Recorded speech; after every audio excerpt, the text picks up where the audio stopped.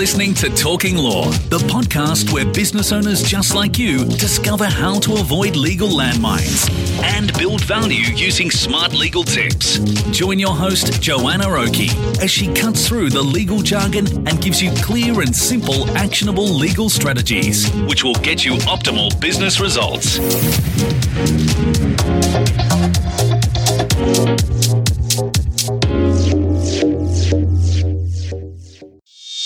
Hi, it's Joanna Oakey here and welcome back to Talking Law, a podcast proudly brought to you by our commercial legal practice, Aspect Legal. Now, today we have part 2 of our 2-part series talking with Mark Bouris, the very well-known executive chairman of publicly listed Yellow Brick Road, the chairman of the SME Association of Australia, and, of course, the host of the television shows The Apprentice and the Celebrity Apprentice on the 9 network and the Mentor on the 7 network.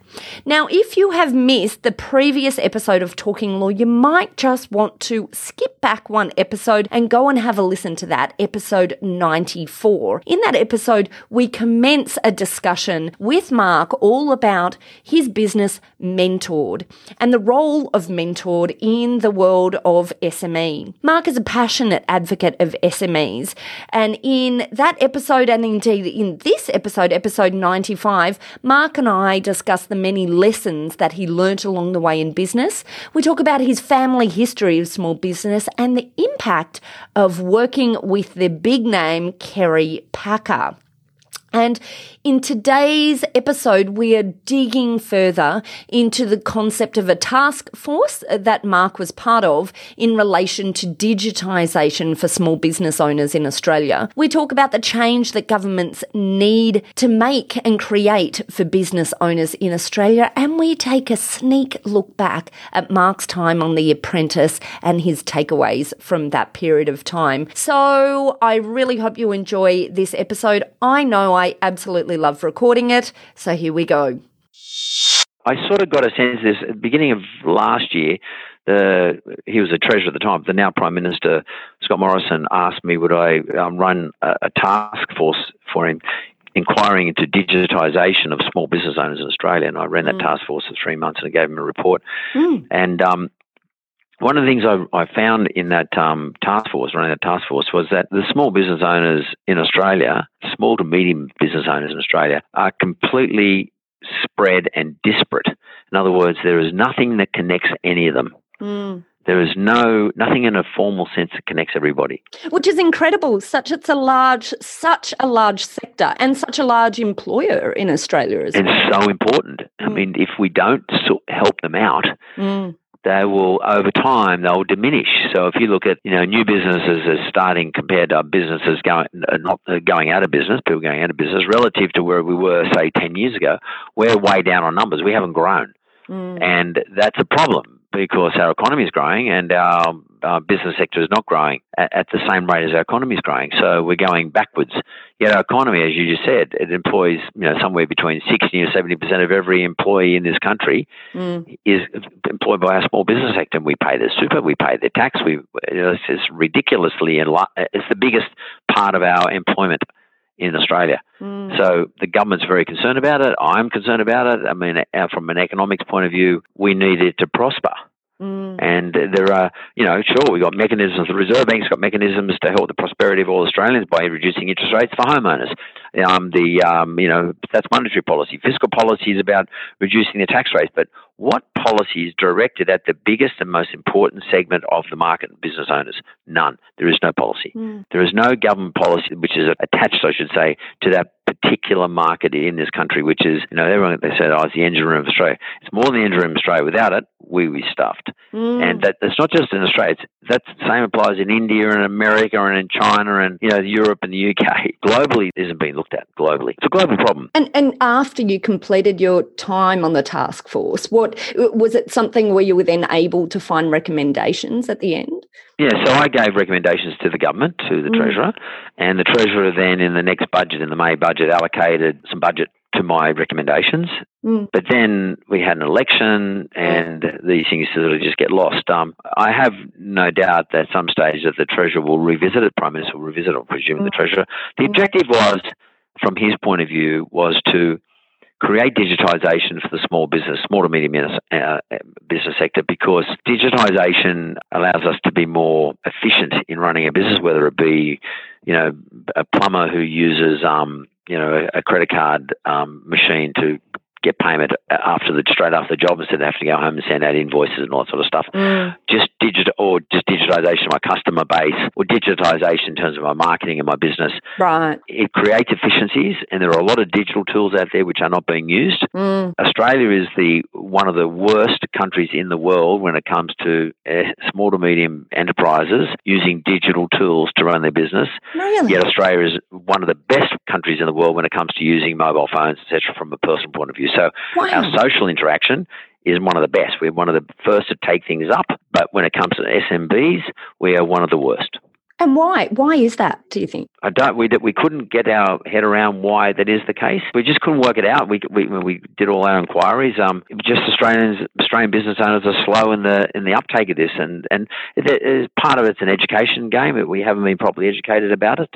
We tend to rely on old-fashioned tools like silly things like, a lot of people still don't use Xero and or QuickBooks. Invoicing. People still do physical invoicing. Yeah. Which is incredible, isn't it? It's madness. Or if you're delivering stuff, you run a business, but some people like to order online, you still physically deliver. In other words, you don't use any of the delivery agents, which are all online delivery agents. But at the same time, you'll be the first person to go home and buy a hamburger or your dinner on Deliveroo or Uber Eats. Doesn't make sense, Mark. What's going on? Doesn't make sense. So I'm a florist in Cronulla, and I really want people to buy stuff from my flower shop in in the arcade. But my online presence is pretty weak and pretty poor. Yet in my area, it's a wealthy area. Sutherland Shire, Sydney's quite wealthy. People would quite happily buy stuff online, and if I just say, look, if you want to buy it online, there's a delivery charge, people will quite happily pay it. Instead, what I do is I don't do much online, but when I do it online, I feel guilty about it, and I still charge them the same price as if they would walk in the shop. And guess what? When I finish work at 4 p.m, I can lock up the shop and I go and do all the deliveries till 7 p.m. Then I get home and I start invoicing people because they don't have an electronic way of billing them either. Yeah, I mean, it's incredible. And then I'm so stuffed I can't cook dinner for my family, so I ring up Uber Eats. Yeah, I'll get dinner delivered from Uber Eats. Yeah. Like, what is that? That's the pain point in Australia, and that's got to change. That's what the government needs to change, and that comes from government policy. And our government are onto it, but they've got so many priorities, and it's just so many priorities. And the Minister for Small Business is a different Minister for Small Business now. So the Minister for Small Business when I did it was Craig Laundy, but I guess they just got a whole list of priorities that they have to deal with, because they've only just been voted in, and cabinet got reshuffled. But I'm waiting for them to come back to me, because I'm busy now too. So, but these things need to happen in this nation, and to some extent, I've decided I'm going to do it myself. I love it. That's sort of what Mentor's about. Yeah. Teaching people how to digitise their business. I mean, to a large extent, we're doing that for the government, and if the government doesn't do it, we'll do it. Well, I mean, it must be partly an education gap, though, because, the business owner is not going home and doing the invoicing because that's what they really want to spend their evening doing. Correct. Right? They just haven't had time to find a better way. They just, Correct. It's too hard. They've got too much on their plate, just like the government, I guess. Correct. But I mean, the business owner, that's what I'm doing. I'm trying to teach. I'm saying, okay, look, there's a better way of doing this stuff. Have a look at come to my website when I relaunch, and you'll see that we've got tools on there too. So there is a better way of doing stuff, and that's my education game. I absolutely love it. And I love, this has just been such a brilliant conversation, Mark. I just love the passion that you bring to this area, and I just love the whole concept of Mentored. And do you know what I really love? I love that you're brave enough to take ideas and just keep pitching until you find that connection that you're looking for, I guess, because I think, as I said right in the beginning, I think many business owners give up too soon because they don't understand that not hitting the outcome immediately is actually just part of the process, Correct. They don't understand. It's constantly listening, watching, hearing, and pivoting. Yeah, and I'm sure people think, it's all right for him, he's good money, he's done. Listen, I go through hell with this business. But when it comes to people, when it comes to the structure, the idea, the business model, the websites, I go through hell. And I don't have 50 people working for me. I've got 3 people working for me. And, I have a very small team. And because the business can't afford to employ a whole lot of people at this stage, I put revenue before costs, which means I have to do most of the stuff. So for anybody out there who's running a business, who's thinking about starting a business, I'm in the same boat. I mean, I'm starting up a new business. This is a startup, and it has all the usual startup problems. It's got the only thing I've got an advantage of is I've actually been through a few startups, and I've taken them from zero to large amounts. But by the way, what I'm telling you guys, that's what my business is about, is actually sharing that with you. What I want to do is share with you what I've learned. And it's not going to always turn your business around or whatever, but at least come and listen to it, see what worked for me. I love it, and hopefully we'll make sure we get from you some links to some of your events. So if you're listening to this into the future, we'll have some links through to some of the Thank you very much. events, and also to the SME Association and anything else you would like us to link through to. Thanks very much. Well, I'm going to keep that in mind. I will parlay that into my social team, who consists of an intern and a full-time guy. It's not a big team, but. I'll parlay that into it, and we will come back to you with some stuff. Brilliant. We'll let you know the actual launch date of the new website. Let us know. We're right behind you, Mark. We want to promote it. Thank you very much. All right, small business owners and startups, we've got to all hang together. We do. We've got a group together, Mark, where you've got to. You're absolutely right. Betcha. And march on. Yeah. As we end, I just have one last question. I'm just really interested, taking you back a few years to your time on The Apprentice. I guess that's when you came to the attention of many businesses in Australia, some of these, the interesting view into the world of you testing out some of these cadets, I guess as we might call them. But what did you learn from that experience? What do you think was your biggest learning, your biggest takeaway? The thing I learned in that show was how to ask questions. Right. So, I don't know anything about television. I got thrown into the deep end, and I learned about myself. Always have a crack. It doesn't matter. It doesn't matter if it works, it doesn't work. I'd never done a TV show. I had no idea what I was doing, not a clue. And I just went and did it, and sort of developed it my own style of doing it, and don't try and copy somebody else like their actual style, but you be guided by what you see that's successful, but build your own style as well. But I learned in that TV series, think about what someone's putting to you and how to actually unwrap it and ask the questions that need to be asked. And I used to ask that of all let's call them the participants. I used to know what questions to ask people and how to put them in a position of being uncomfortable with an answer. And I became quite proficient at working out who's lying to me, who's telling me the truth. With those uncomfortable questions, I became quite good at it after 56 episodes I did.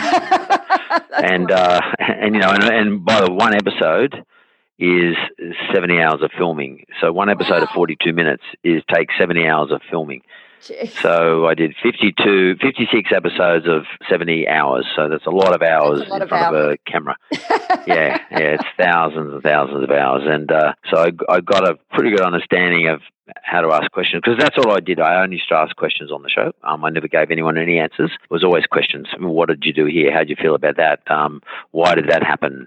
What did you learn from that experience? That was the tenure of the show. And this particular celebrities, they're pretty clever. So I had to learn, and sometimes they form alliances, and watching alliances, how they form, and they think they're going to, all the men think they're going to outsmart all the women or whatever. It's sort of an interesting game. It was gamesmanship. It was a lot of fun whilst it lasted.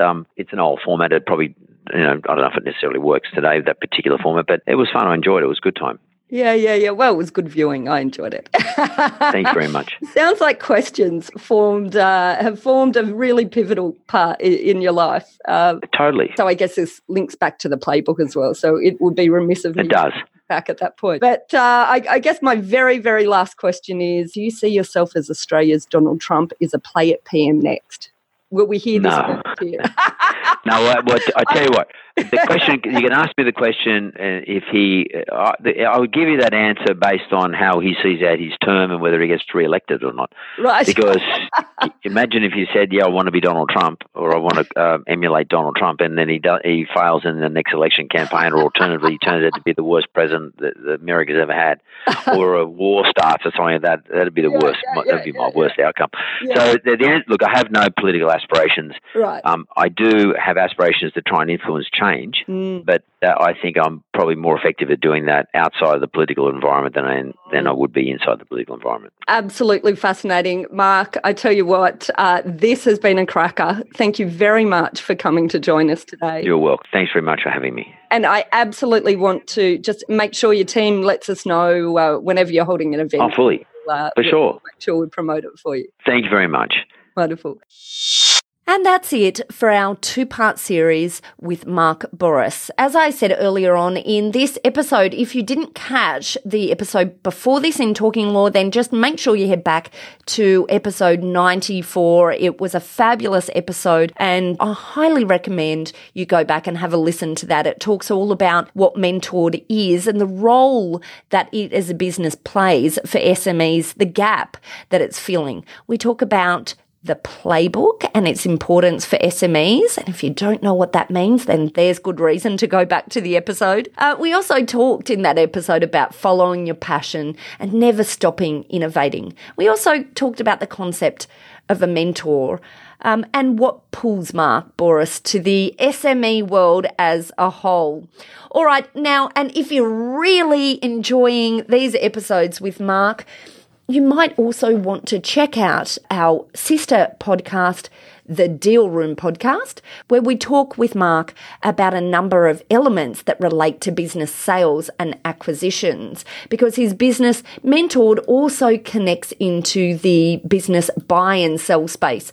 So we dig into that side in episode 105 of the Deal Room, and we look at investigating different ways of selling a business and structuring a business sale, and how you can turn your business into something more appealing to buyers. And of course, if you would like to link through to Mark or to make contact with any of our lawyers at Aspect Legal, if there's any legal issues that you would like to discuss with our legal eagles, then all you have to do for either of those is to head over to our website at talkinglaw.com.au, and there we have a link straight through to Mark at Mentored, and of course we have a link through to a free booking engine for our lawyers at Aspect Legal. And finally, if you enjoyed what you heard today, then I'd be ever so grateful if you could pop over to Apple Podcasts or your favourite podcast player and leave us a review, and of course at the same time make sure you've hit subscribe. Well, that's it. Thanks again for listening in. You've been listening to Joanna Oakey and Talking Law, a podcast proudly brought to you by our commercial legal practice, Aspect Legal. See you next time.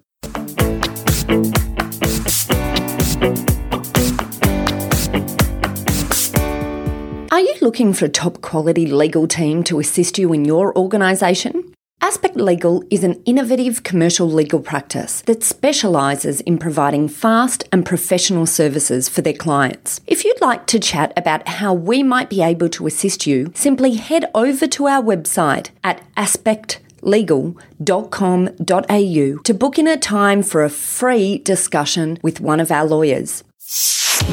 Thanks for listening to Talking Law. Tune in next time for more smart legal tips and tricks to keep you clear of those legal landmines. If you want to get a download of today's show notes, head over to talkinglaw.com.au. Information in this podcast is general in nature, not legal advice. If you want advice for your business, visit talkinglaw.com.au.